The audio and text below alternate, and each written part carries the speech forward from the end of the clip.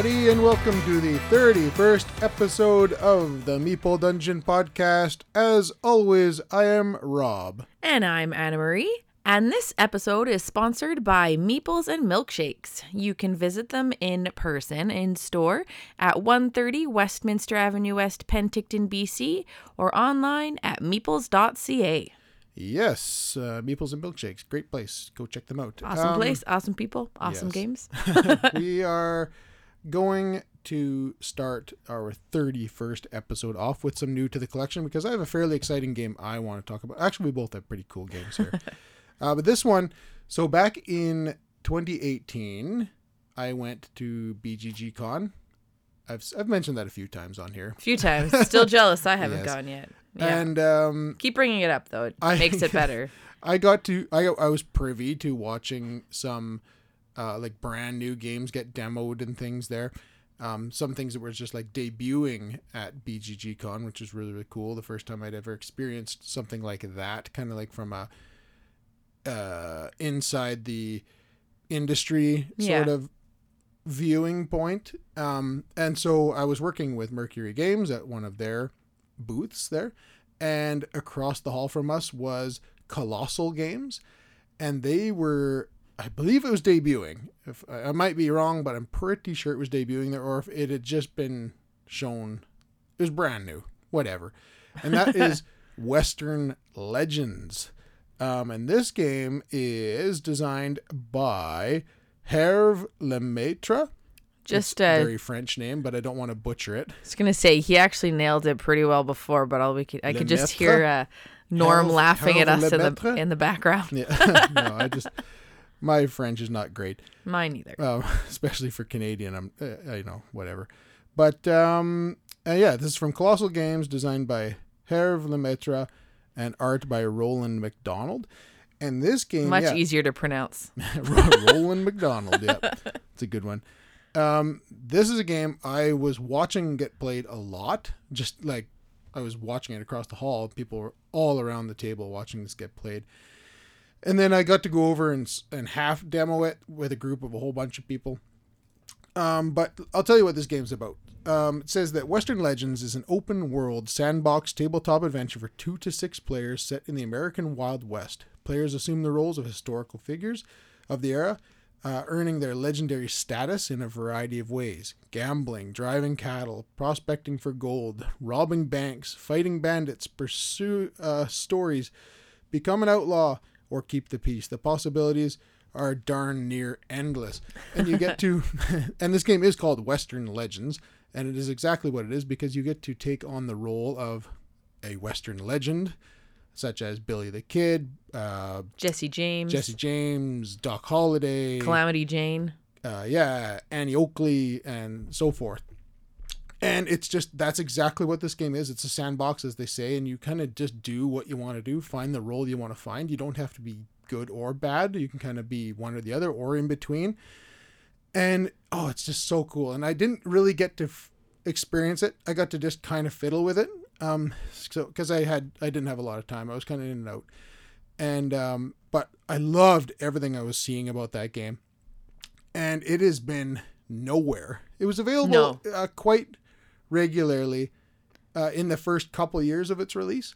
But since then, it's been nowhere. I've been able to find it absolutely nowhere. No, I've been looking for it too, because I remember you talking about it, and I've seen it, people talking about it. Oh, that game looks awesome.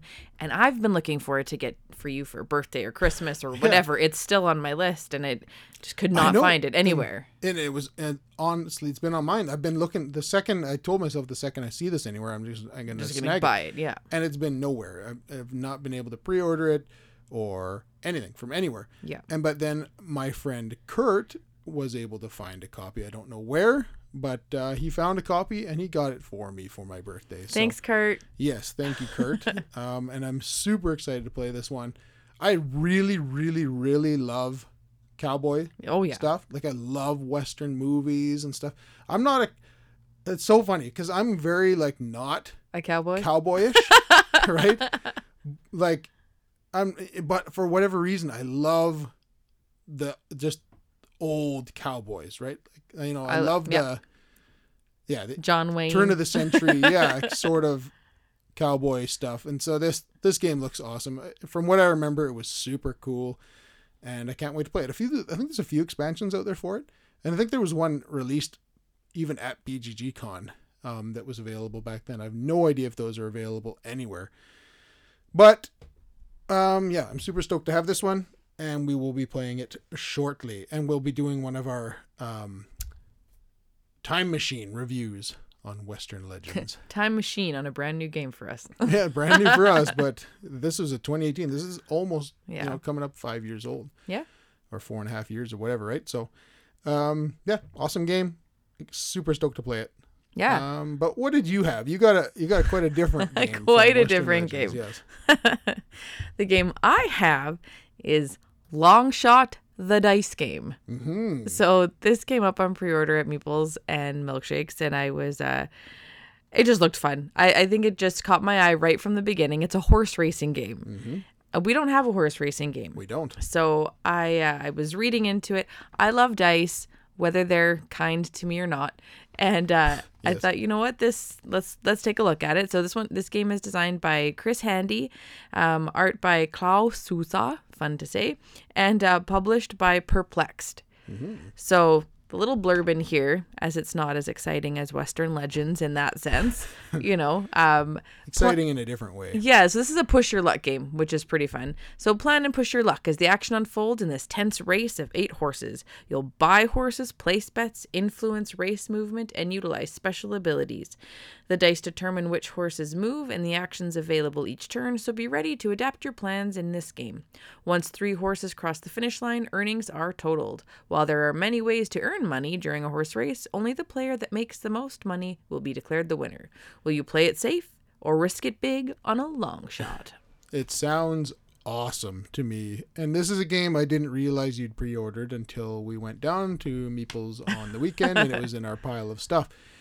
And as soon as I saw it, I was very excited because I am hugely interested in horse racing. And that sounds weird. I'm not I don't know Kentucky Derby. Or anything. No. But when it comes to betting, I love the idea of going to the track. I've never done that and probably never will, but going to the track and betting on a horse and, and cheering for your horse to race. And because my experience goes back to my early days of going to the casino when it first was legal.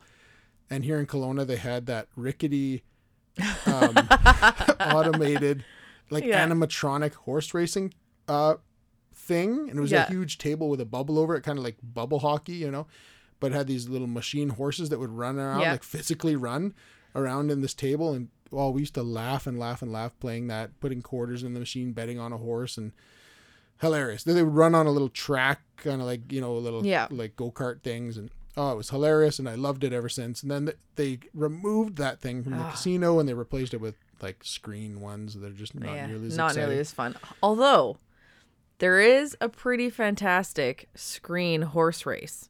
Yeah, so, the Japanese World Cup. Yes. So we hadn't seen it, and our friend showed it to us, and we ended up, I think it was over Zoom as well, because he's in the States and we were here, and we made bets on horses, and what it is it's all animated, and the horses are ridiculous. Yeah, there's robot horses. There's walruses. Horses and there's horses one that walk on two feet. Oh my gosh! And when they start racing, they just look outrageous, and we just had a fun time. I know there's something about these horses running around tracks, especially in that. If anyone hasn't seen that, go on YouTube and look up Japan World Cup, and it's this absolutely insane animated horse race. It's amazing. Where they explode and they fly, yeah, and they split in half and they jump on each other to go. Don't across give the away all line. the secrets. You have to see this to believe it. It's hilarious. Yeah, but yes, that's good. what this makes me think of, and it just looks awesome. It's a fun. Dice rolling, push your luck horse racing game. Yeah, and I'm all for it. Yeah, I'm excited for this one. It looks awesome. Yes, very very excited. Long shot the dice game. Yes. So. So that's new. That's our new to the collection segment. We're going to run over and talk about a little bit of breaking news.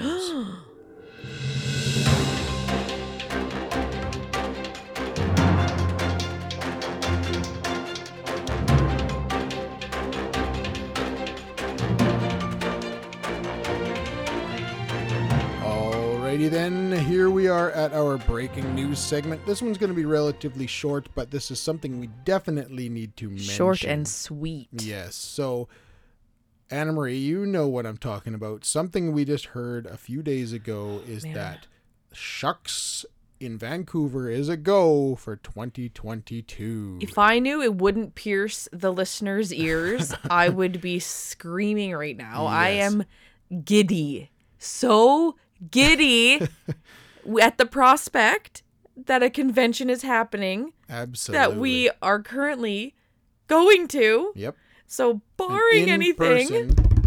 I'm so excited! In person convention, and it's not just any convention, Shucks. This is, if anyone out there doesn't know what Shucks is, it is the official convention of Shut Up and Sit Down that is held here in BC, in Vancouver, every year. And if you don't know who Shut Up and Sit Down is, I'd highly suggest you go and let's not kid ourselves. You do know who they are, but for some odd reason you don't. They are, certainly top, board gaming minds in the industry. They have podcasts and videos and incredible guys. I met them while working at Shucks a few years ago, and super nice people. And their manager actually lives here in Kelowna, and we play games with him. It's just a small world that way. But yes, Shucks is a go for September 30th and October 1st, October 2nd of 2022. We have our tickets already. I'm just actually staring at our passes from 2019. We have all of our, what do you call them? Lanyards? Yeah. With all of our different con badges and I'm hanging just on the wall beside I'm just so excited to add and to get back there. Holy Dinah. A long time coming. Yeah. And we're so excited to go to this. It sounds like a whole bunch of us are going. Sounds like a lot of the Kelowna crew are going. Sounds like some of the guys from Saskatchewan might be going. That would be fun. Including Norm from Cardboard Conjecture, and Ryan, Mr. Rao. So, yeah. Hoping, keeping my fingers crossed that those guys are able to come, and then maybe other people from the What You Been Playing Wednesdays cast. That'd be so exciting to meet people in person. It'd be awesome. We have our hotel booked. Thank you to Kurt for doing that. Yes, thank you, Kurt. And we have our tickets in hand. So as long as this is a go, we will be there. Yep. So if you would like bells and whistles on. Yeah. Making all sorts of noise. Totally. And we will be there, and we will be standing out with our merch on. So you will. And I'm kind of a recognizable guy. So when we get there. I blend in with the crowd. Yeah. Well, I'm like, nearly 6'2" and 260 pounds and tattoos and a beard and a bald head. And, I kind of stand I'm a girl. Out. Yeah. You're just 5'3". Girl, brown hair. But no, we would love to. You didn't mention my face tattoos. Oh, and all her face just and neck kidding. tattoos. I don't have face tattoos. No, she doesn't have any tattoos actually. But we are more than excited to be going to this again. And if you want to come and meet us and maybe play some games with us, that would be cool. Yes, definitely. We are wide open to do these type of things. So if you'd like to do something like that, just contact us on Twitter or through our email. So that's Meeple Dungeon, at Meeple Dungeon on Twitter, and themeepledungeon@gmail.com. You can contact us and we could set up something hopefully for that weekend. Yeah, that'd be cool. So let's see what we can do. Either way, super excited. That's our breaking news section of the episode. We are going to run on over to our crowdfunding segment. And a little bit of a segue is that part of the reason that we're going on over to that segment right now is because of Shut Up and Sit Down. Ooh. So I wonder. Let's see what we're talking about.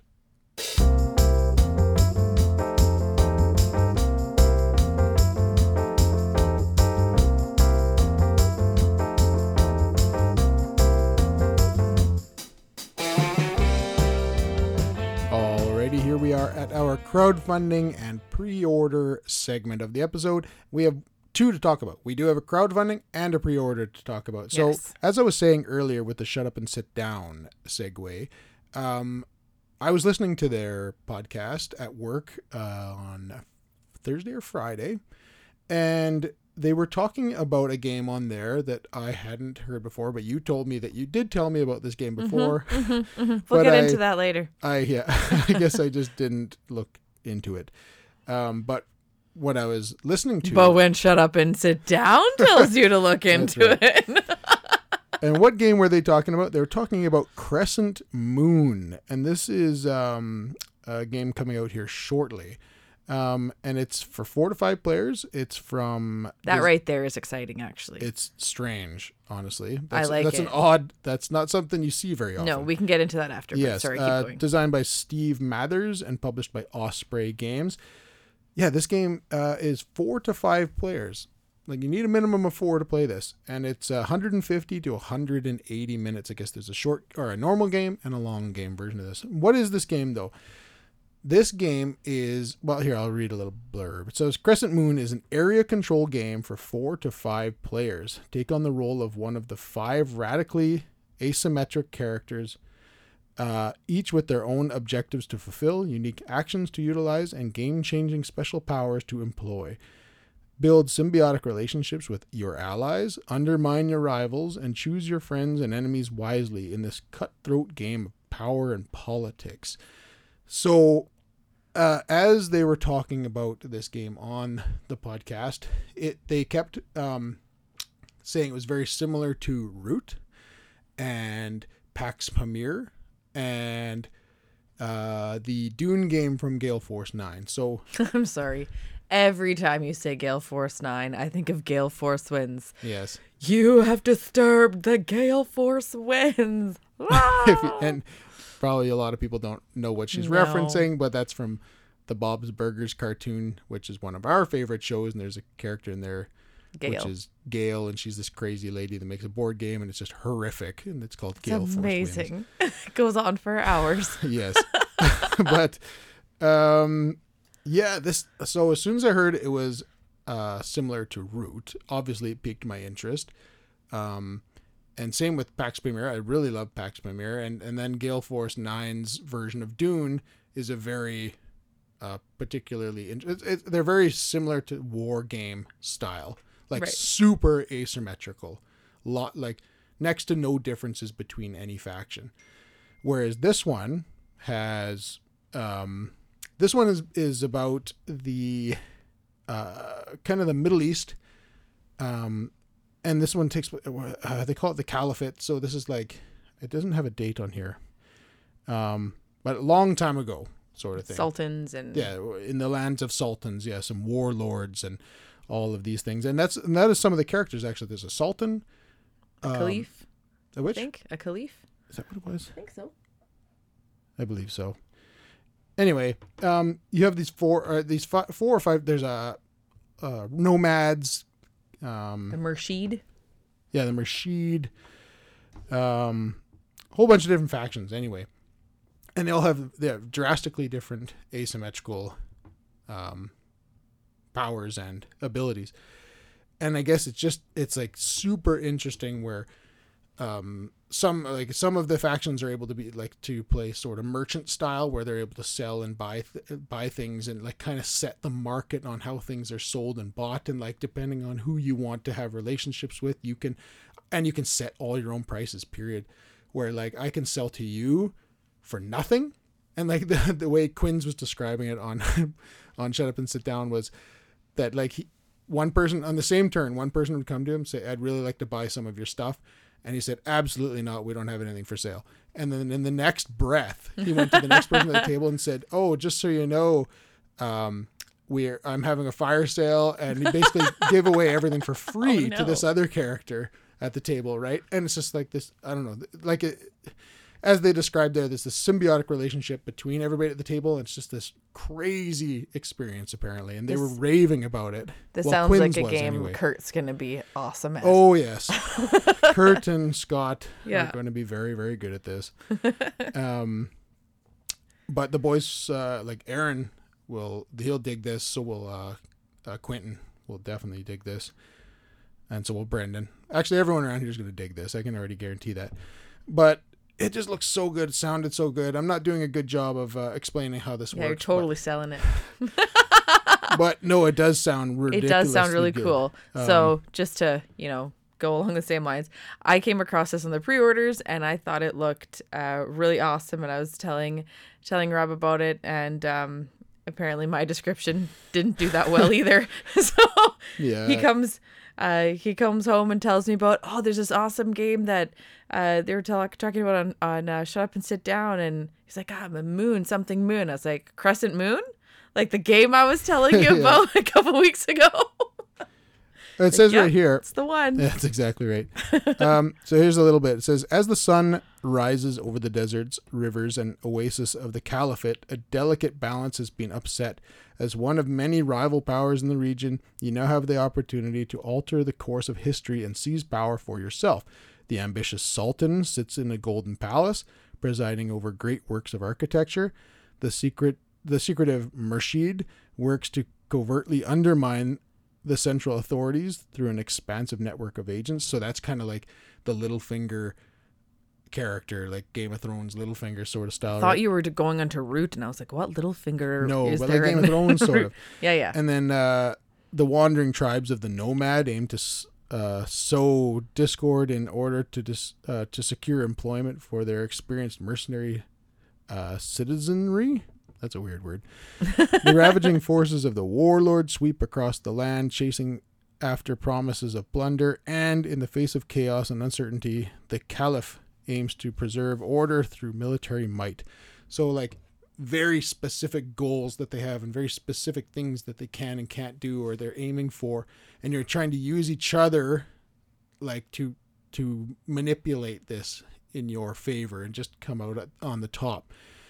Sounds amazing. And just, if you'd like a really good listen about this, go check out the latest episode from Shut Up and Sit Down. They've obviously the episode's played called it. Asymmetric something or other, but yeah, you'll find it there. So that is one of the games that's the one game that we pre-ordered. So speaking of that, I went, as soon as I heard this, I went over to meeples.ca, checked if they had it in the pre-orders, and sure enough they did, and they had 2 left, one of which I got. Means there's 1 left for pre-order as of this recording. And they have it at a great price, so you should run over there if this sounds any interest to you, and you can get it for yourself. Yeah, they have a crazy selection on their pre-orders. They do. So run on over, check out the pre-order section. That's where I found it, and there was 1 left as of this recording. The other game we wanted to talk about is Last Light. Yeah. So Last Light, we talked about Last Light on this show, I want to say about a month ago. I want to say longer ago than that. That was great grammar, but I think it was longer ago. Yep. Yes. So maybe 4-6 weeks ago we talked about this, and because it was in its pre-stages, it wasn't even on. So it's on GameFound. Yeah, this is one. a It's not on GameFound Kickstarter. game. And it wasn't. They just had their like pre-look at the game available. Now it's on GameFound, and it funded in a couple hours or something. And this is from Roy Cannaday of Dice Tower fame, and it's published by Grey Fox Games.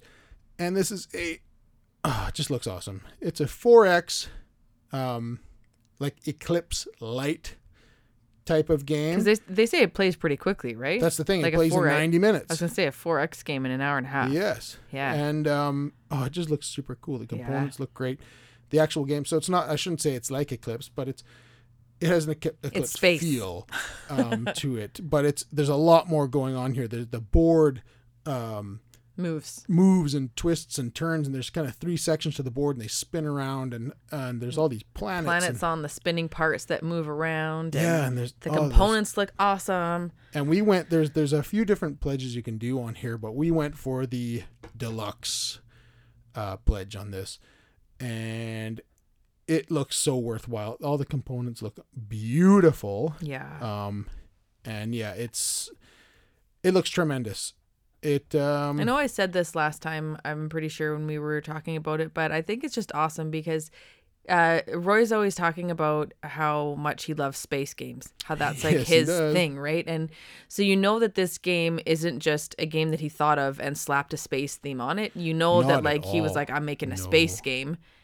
and then made the game, right? Like it Yeah, I that know. you knew that was the theme going in. So I'm expecting this to be an awesome game, just steeped in it. So Yeah, there's a quote here from someone that has been able to play it prior to us. It says, "Last Light is pure fun and fast-paced 4X joy. The most Nice. fun I've had in a space-conquering game, maybe ever." very cool. It's just such a So- funny concept to hear. Pure fun and a fast-paced 4X game. Yeah, So and this is gonna be. I'm very very I'm super excited for this in game. it. And yeah, it says the game changes as you play because of the rotating board, and the board does rotate in 2 different areas, in basically 3 different rings Yeah. that this thing rotates in. And this, so the planets are always kind of moving and what's the word? Orbiting around the center of the board. So everything's kind of moving and shifting around. And the different pledges are, let me see here. I get to Game Found. They have everything right here, which is great. The deluxe with the expansion. So this game, it can play up to 8 players. Yeah. 8 players. So the one we're getting is the deluxe edition with the expansion for up to 8 players, and that is $169 American. Because I'm pretty sure the base game is up to 4 players. Yes. So this adds another 4 this players. adds an additional 4 players to it, and it just looks awesome. And when you're playing a 4X game, that's a ton of fun too. Being able to have a lot of people and just having a big space opera game. And Yep. Oh yeah. And there's a whole bunch of other ones. There's kind of a standard edition, which has got the lesser components and playing up to 4 players, and that's $79. So I mean, it's kind of up to you. Do you I don't see think, yourself- I don't think any of them look bad. No, they don't look bad. I I'm think not they saying all that. look. No, I know that's But not. the I'm deluxe just saying. just looks incredible. I'm just So- saying, like you're not. I don't think there's a bad pledge, is what I mean. They No. all look good. They all No, look like. there's not a bad pledge in here. There's kind of for every budget. Yeah, it all looks good. Like You'll they've get got. a good game. They've got. It looks like everything is colorful, no matter what. Yes, No it's matter which gorgeous. pledge you get. But the deluxe is like spectacularly good looking. I just feel that this is a game we'd want to play with more people. So I feel like it. Yeah. typically when we play Eclipse, we've got lots of people. Yeah, we usually So- play with at least 6. Yeah. when we So do I that, feel like so- we would want. I feel like it would be the same kind of thing. We'd want that Yes. that many people. Yeah, I'd like the opportunity to at least try. Yeah. Maybe you find that the happy number is 6 or something, but at least Yeah. if 8 works, wow, that's great. Can you imagine having 8 people over to play like a 4X Yeah. style game? It's crazy to think about, That doesn't take you 37 hours. right? You can be open and done in 2 hours Yeah. with 8 people That'd be playing pretty something cool. like this. I'm all for it. So we are excited about this, and I can't wait to play it. There's about And 20 days left. So yes, just under 3 20-ish weeks. days left, and it's well funded. So there's No chance of it not working. no chance of it's not funding. So We knew it was going to fund. The game just looked awesome. yeah, we like Roy. We like to support him, and on top of that, the game looks amazing. So Looks awesome. it's a win-win, slam dunk for us. So that being said, we are going to head over to our last main segment of the episode right after this. Meeples and Milkshakes is a great place for all sorts of gaming fun. They offer a stay and play library with over 500 games, yummy eats like delicious milkshakes, tasty treats, and scrumptious sandwiches all made in-house. And they host a board game meetup every Wednesday and Friday at 7 p.m. Not only does Meeples and Milkshakes have a wide variety of games to purchase in store, they also have an extensive catalog of games available online at meeples.ca. Their easy-to-navigate web store features new arrivals and restock sections, which are being constantly updated. Looking for the new hotness? Check out their pre-order pages. That's right, there are multiple pages of pre-orders with hundreds of titles to choose from. Oh yeah, they also ship across Canada. Check out Meeples and Milkshakes and their friendly, knowledgeable staff in person at 130 Westminster Avenue West in Penticton, BC, or online at meeples.ca. Alrighty then, here we are at our main topic of the episode, in which we are going to be doing another Meeple Dungeon review. Yes, and what are we reviewing this week, Anna Marie? We are reviewing Meadow, designed by Clemens Kaliki and art by Carolina Kijak, and published by Rebel Studio. Yes, Meadow. This is an interesting one. This is, what did you say? It was a Polish game? That, I believe so. Yeah, I believe it was Rebel done in Studio, Polish, yeah. Poland.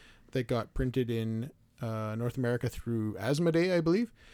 And so this one, just a quick thought on the theme is that you are basically taking a stroll through the meadow, and you have your little notebook with you, and you are recording what you see, and that you're taking back your notes back to the campfire, and you're talking with all your friends about what you saw on your walk through the meadow and foresty kind of area. And that's really the theme here, what you're doing. So let's talk about how Meadow plays. There's a main board and a side board, which kind of, could have all probably been one board, but that's well, yes and no. But so we'll get to that later. Boards. But yeah, there's a main board, a side board, and then you have cards. And the cards, you're going to be creating a tableau in front of you. You're going to be creating a tableau. On the main board, there is going to be a 4x4 grid of cards that are going to be laid out at all times for you to choose from on your turn. Those cards are going to be from, 3 different decks. Directional decks. Yes, so there's a Western deck, a Northern deck, and an Eastern deck. Or actually, no. To begin the game, there's a Western deck, a Southern deck, and an Eastern deck. The Northern deck is set to the side and will be used in the second half of the game. And in each one of those decks, there is a wide variety of cards. Some representing landscapes, some representing houses like cottages, some representing, and mostly representing animals, birds, insects, toadstools, trees, things like that. Yeah. So what you're going to do is you're going to have, you're going to put the Western deck at the top of the player board, or the main board, the Southern deck and the Eastern deck all at the top, and you're going to draw cards from them, and you're going to create your selection tableau on the board. 1 row for Western, 2 rows for Southern, and 1 row for Eastern cards. And they're going to have 4 Western, 8 Southern, and 4 Eastern cards. And they're going to be what's available to you. Each player is going to take from this selection of cards their starting hand. You're just going to take 4 from across. You're going to end up with 1 Eastern card, 2 Southern cards, and 1 Western card. You're going to put those in your hand. Then you're going to draw 1 Northern card off the top of the Northern card deck to start the game. So you have a starting hand of 5. Yep.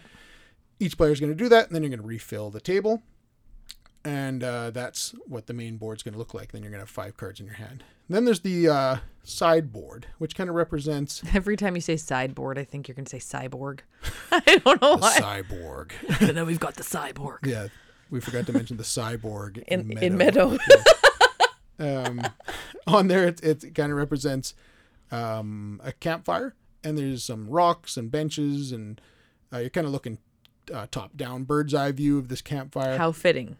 Yes. Right? A bird's eye view. Yeah, and you have a little, depending on how many players there are, this board, there's 2 of them actually in the game. There's one for 2 players, 3 players, 4 players, and 5 players. Is that what? No, there's solo. So you can have solo. So you can have 1 and 2. So the board, right. There's one side of the board is solo, the other is 2 player, and then the other board has a 3 and a 4. So depending on your player count, you're going to use one of these 2 boards on one of the 2 sides, and you're going to have a little player marker, little hiker with a stick and a backpack as your turn marker. And someone's going to take the first player token, which is a compass, and you're going to go. And what are you doing on here? You are building a tableau, and you are doing so with the cards in your hand. You're also going to have 1 starting card that you're able to choose. There's 2 sides to it, and it kind of gives you a starting resource, basically, on how to start off. Yeah, it's a landscape card. So like I would call it. So you're going to have landscapes like grassy landscape, hilly, foresty, like ponds. You've got those kinds of iconography on the bottom. Yeah. And you need you need those. That's like your base level. That's what you're going to build on all the places you go. So like in this grassy area, I can find butterflies. I can find these types of caterpillars. And in the deserty areas, I can find these types of insects. And, so it kind of is thematic that way, where you can find different things on different places. Yes, because and that being said, so on every landscape card, you're going to have a landscape icon at the bottom of it, like you said, whether it's grass or tundra or leaves or swampy areas or something. And at the top of it is going to give you a different resource, maybe a tree, a bug, a mushroom, a bird, something like that. Butterfly house. And then the way this works is you are going to, in your hand, you're going to have a whole array of different things. You might have some landscapes, some insects, or like animal type cards or cottage type cards. And each one of them is going to have a cost associated with it to add to your tableau. So if I have my starting card, let's say is a beetle. Yeah, a beetle with like a grass landscape, and then the bottom icon is the grass and the top landscape is a beetle. Then if I have a card in my hand that says it's a cat, and it requires a beetle to play it, I know that I can take that cat and place it down into that card on top of that landscape card because it has the beetle icon. But then you're covering up whatever you've paid for. Yeah. So like you're covering up the beetle but leaving the landscape visible. Yeah, so the landscape, the bottom half of the card's always going to be visible throughout. You're always going to have the constantly covering up things that you've used to play the card. So it's this really interesting like give and take sort of thing where you have to be careful of what you're covering up in case you have other cards that you need to use with it first. Yeah, so you have to start building it out. And so the best way to do it is to build out a bunch of landscape cards.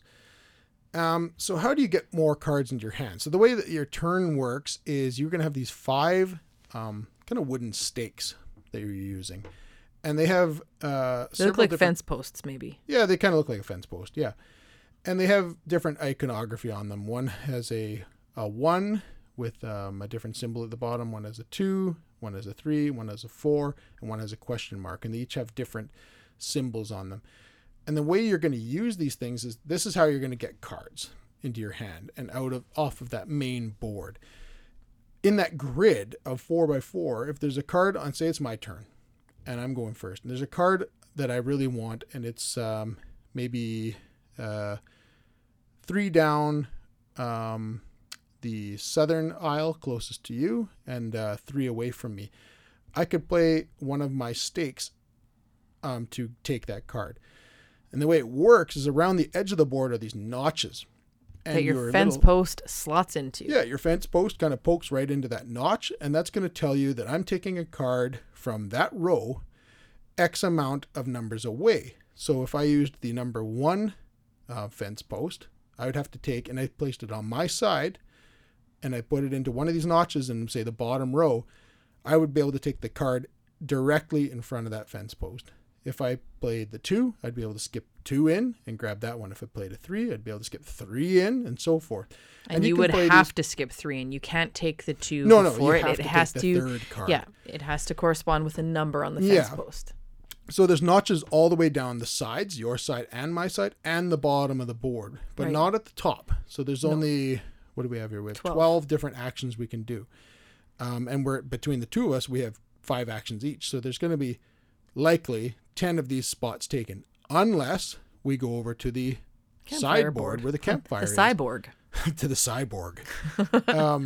And we could place our fence posts in different notches on that play. Yeah, not with a pointy end, with the flat end. With the flat side to activate the bottom side actions of the fence posts, where you can play a couple cards from your hand. You can gain a couple, what are they called?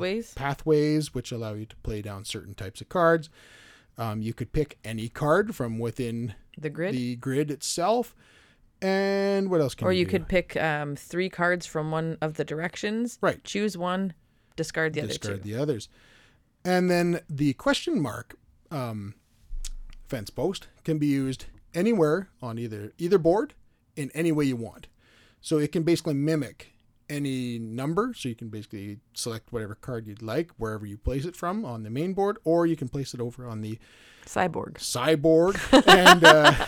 and mimic any of the other fence posts you have and do what it asks for. Also on that sideboard is around the campfire, there are some stumps and stones, and you can, at the beginning of the game, you throw out at random some little tokens there representing different symbols that are found on the cards. For instance, a tree, a butterfly, some berries, a toadstool, and a paw print.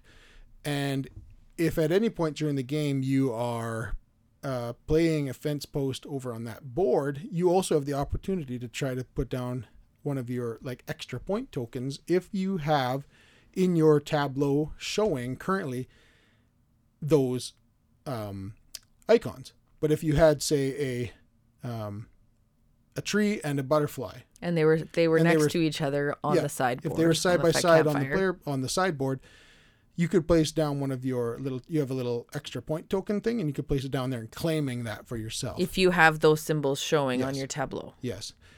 And it's kind of cool that way. So there's only 5 of those spaces available for a 2-player game. So and you can only take up to 3 of them yourself. You only have an extra 2, 3, or 4 points. Yes, you have three tokens, a 2 point, a 3 point, and a 4 point.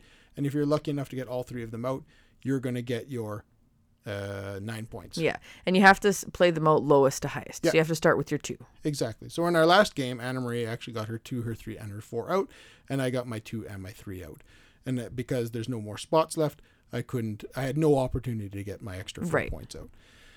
So that's what you're going to do, is you're going to be playing cards from your hand, paying for them with the resources that you have already listed in your tableau, but you're going to be constantly covering up resources that you have. So you have to keep watch onto what you're covering and when. And then each card has a different victory point amount attached to it. I mean, some cards do, some cards don't. It's the landscape ones on the bottom don't have victory points. Everything else does. All the cottages and insects and birds and animals and birds. They all do. Yes, and then you're going to be placing those into your tableau, and you're trying to basically get as many points as you can after 6 rounds. And you're going to after the 3rd round, that's when you're going to switch out the southern deck for the northern deck. And the northern deck brings a whole bunch more cards that are higher more difficult point value. to play, but way higher point values. And it's really, really cool that way. So, and they you wipe the board and then you reseed it with all new cards. Yeah. And then go on doing the same thing. And it has a very cool for 2-player, it just really works out really nicely, where there's like a targy sort of thing going on here, where you can kind of watch what each other are doing, and you can like, I'm pretty sure she really wants that card, so I'm going to stick my fence post over on this spot because I'm pretty sure she wants to go down that alley. And I can see which fence posts, I have we can left see which ones we have left and which ones we've used or not used, and you can kind of start to see what each other are up to.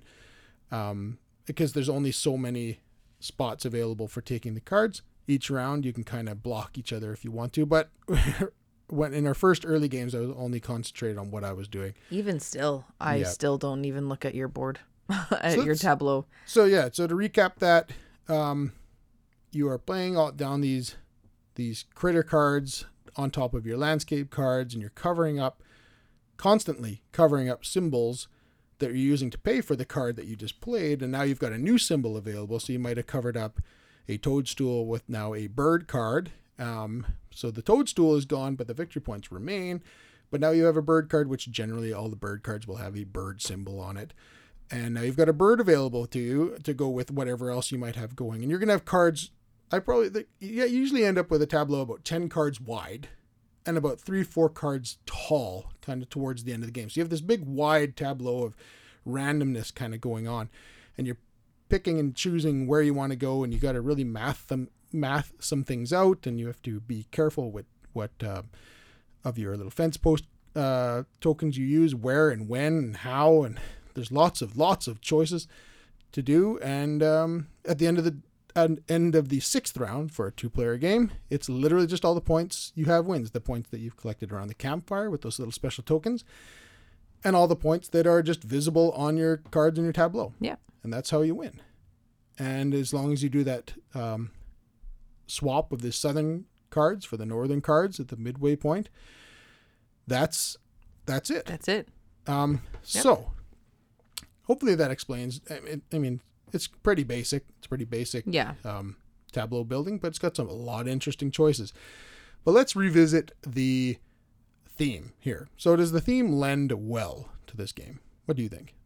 I know we have a bit differing opinions on this one, but I think it does. I think it does lend well. I think that I like the way you have to go, like when you're laying down the landscape cards and then you're building on them, and typically you're building on them with something that you need like a prerequisite for. So for example, I've got this woodpecker and I needed to play this woodpecker on a beetle. So I had to have a beetle because, it's going to eat it probably, right? So then I have this bird card. And to play the bird, this is a landscape too, but there would be something like maybe that a bird would need, like maybe a tree, so that the bird can go in the tree, or, to get the wolf, I need to find a paw print in a house, like it's going to be kind of near there. And to play a fence post, I want to have a tree and a house nearby. So just like those kinds of things that they go together. Yeah, no, I think the theme is fine. Yeah, I agree. The theme is fine. I don't think it I just think you could also make this game with a whole bunch of other different themes on top of it. Maybe. I just don't think it would be as interesting. And Maybe I think not, no. And that could be because the art I'm jumping, but that the art was done so well that I think this theme just like, what else theme could there be? You had said like, oh, we could play with cars. It's like, I would not be interested in this if it was all cars. I agree. Like that was just something off the top of my head. I know, but I do think the theme lends well. I didn't really feel so much like I was going on a walk. I think there could have maybe been another board or something something you did that like actually pictured you going on a walk. Maybe that might have felt more thematic, but I felt like I was immersed in like this forest life. So that was nice. So yes, maybe like I don't feel like I'm going on a walk, but I do think the theme is there. The theme is, I think the theme is fine. But okay, so the theme being fine, like you said, you can move on to the artwork. The artwork is amazing. It's so good. Yes. So I think the artwork makes the game interesting enough just on that, like, looking you don't at the feel like cards. you're going for a walk, but just looking at the artwork, it makes it interesting enough for me, just to build out your tableau and see all the different things. Because there's so many different cards, and every card is unique. Yeah. Every single card. Yeah. And they're all unique artwork. Everything is unique and gorgeous. Did we say who the artist was? Yeah, I did. It was Carolina. I'll find it. Katrina? I think it was Carolina. Carolina Kijek. That's it, yes. And it's just gorgeous. Katarzyna Fiebiger did graphic design. Cool. But yes, no, the artwork is outstanding. So good. Like, wow. Really, really good. Almost looks like watercolors. It does. It looks like little watercolor paintings. A whole bunch of watercolor paintings. Yeah, really, really nice. I mean, they make even like the insects and wasps look nice, and grubs and things look nice, and just it's really colorful, really soft, really pleasant. That's artwork. This game is pleasant. Yes, like that. Yeah. So artwork outstanding, components pretty good. Cards are fine. They've got these little what did they call them? They're like deck holders. They're kind of they hold the decks. So there's the 4 different decks, the north, east, west, and south decks that are in this game, and without these little holder things, you guess you could just have the deck just sitting on the board. You could just have a pile, but these keep them nice and organized. In really nice little spots where they kind of lean back, so your cards don't slide around or fall out. And the fact that you have to replace the north with the south deck, or the south with the north deck halfway through the game, you just grab the thing, boop, and they've got boop, you grab the other one, it slots in, and they've got the board like 3 rectangular cutouts, so these. The deck holders just kind of slot in nicely so they don't move. Yeah, they're just awesome in there. It's great. Are they necessary? No. Are they a nice touch? Yep. Yeah, I like them. They really work nice. Me too. And yeah, the tokens are nice. Everything's nice, thick Nice. cardboard. Cardboard is good. The cards are good quality. They're Good quality and gorgeous cards. Yeah, components are great. Board is nice. It's simple, easy to use, easy to play. All the iconography is obvious, like ultra obvious. They're big, in your face. This is what this is. This is a toadstool, and this is a butterfly, and this is a landscape grass card. Like you know that, and you know the victory points. Simple enough. Yeah. No, I think it's great. So, that brings us to whether or not we recommend this game, and if so, who we recommend it for. So this one is certainly we enjoyed this one. Oh, I find this game super relaxing. Mm-hmm. And I don't find that with many games. Like I had said before, I was not paying attention to your board whatsoever. No. I was just completely just looking at my board, seeing the new cards that come out. I'm like, oh, I can do that, or you know what, I can't do that this round. I'm gonna add this and do that. I had a bit of a different experience than you, but I've never every won. Time. Well, maybe that's part of it. Yep. Every time I have played this, and we've played it 2-player and 4-player, and I've just been relaxed the entire time, just like, oh, okay. Oh, you took the card I wanted. That's okay. I'll see what comes up next. Like, it wasn't like, oh no, you took that one card. It's the only time I'm gonna get something that I can use. No, there's so many options that it's like, oh, okay, I'll go look and maybe I'll try to get that card. That being said, like, everything kind of worked out. I was able to, get kind of what I needed or move to a different strategy. Yep. I just found it so relaxing. I really enjoyed it. Yeah. There are lots of options. And I found myself getting a little bit of AP trying to figure out which option I wanted to go with, because first off, you have 16 cards to pick from, and then you have 5 different ways to pick them. Right. And then you can also use those in 5 different ways on a different board. Yeah. So there's like a whole bunch of different things to consider when playing this. Is it stressful at all? No. Like you said, it's relaxing, but it's it's certainly a nice, calm, relaxing theme. But for me, it's like there's some difficult decisions to make in this. Yeah. Where you're like, well, do I want to take that card now because it's worth a lot of points? I can't make it work yet because I don't have a bird card. But then if I go and get that bird card next, and then I can probably get it on, so it'll allow me to play that card 2 turns from now, kind of thing. But if I take this card, are you going to take that card? Right? And then it's like, well, if I go with that strategy about taking this high victory point card right now, hoping that I can get that leaf landscape card in my next round, but then what if she takes it and then my whole plan goes out the window, right? So it's I really did like it. It is super good at 2-player. I really like it at 2-player. I find that it plays the clip is good. Like, it's a good speed, it's a good pace. Yep.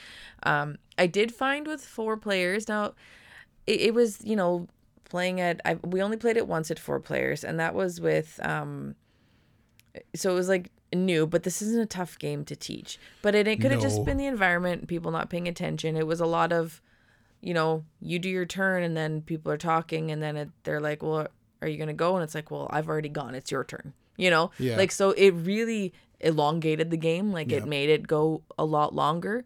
That being said, I still enjoyed it, but maybe after playing a few more times with that player count. But I think at 2 players, so far for me, 2 players is an awesome spot. I think 3 would be good as well. I mean, I need to play more with 4 players before I put the final judgment on, but right now I like it. Currently it's best at 2 for me. Yeah, no, I agree with you. 2-player, I think this is where this is really singing, and it has that Targi feel to it for me. Just with how you select the cards and the possibility of blocking each other is there. So there's a lot of strategy available here. You don't have to do it, but it's there. So if you want to analyze each other's tableaus and what we've used and what we haven't used, what cards are available. It's like, whoa, there's a 4-pointer just came up and there hasn't been a 4-pointer yet. I'm just going to snag that now and hope that I can play it. Or do you just leave it and you just go with a couple smaller cards?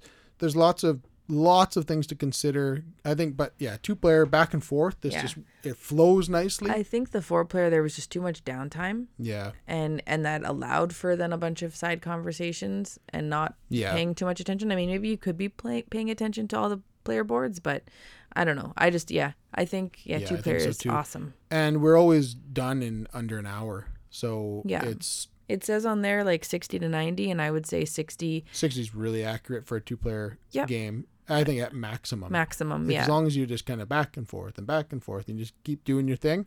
But I can see this taking a lot longer than 90 minutes when you play with 4 people if people aren't paying attention. Or, I mean, that's going to happen with a 4-player game if you're not engaged on every turn. Mm-hmm. Like, because you go and then you have to wait for 3 other people. And if there is a little AP and they're, going a little bit longer, it's just, I stick to it. I think 2-player on this is awesome. Yep, I agree. I think we would certainly recommend this for 2 players.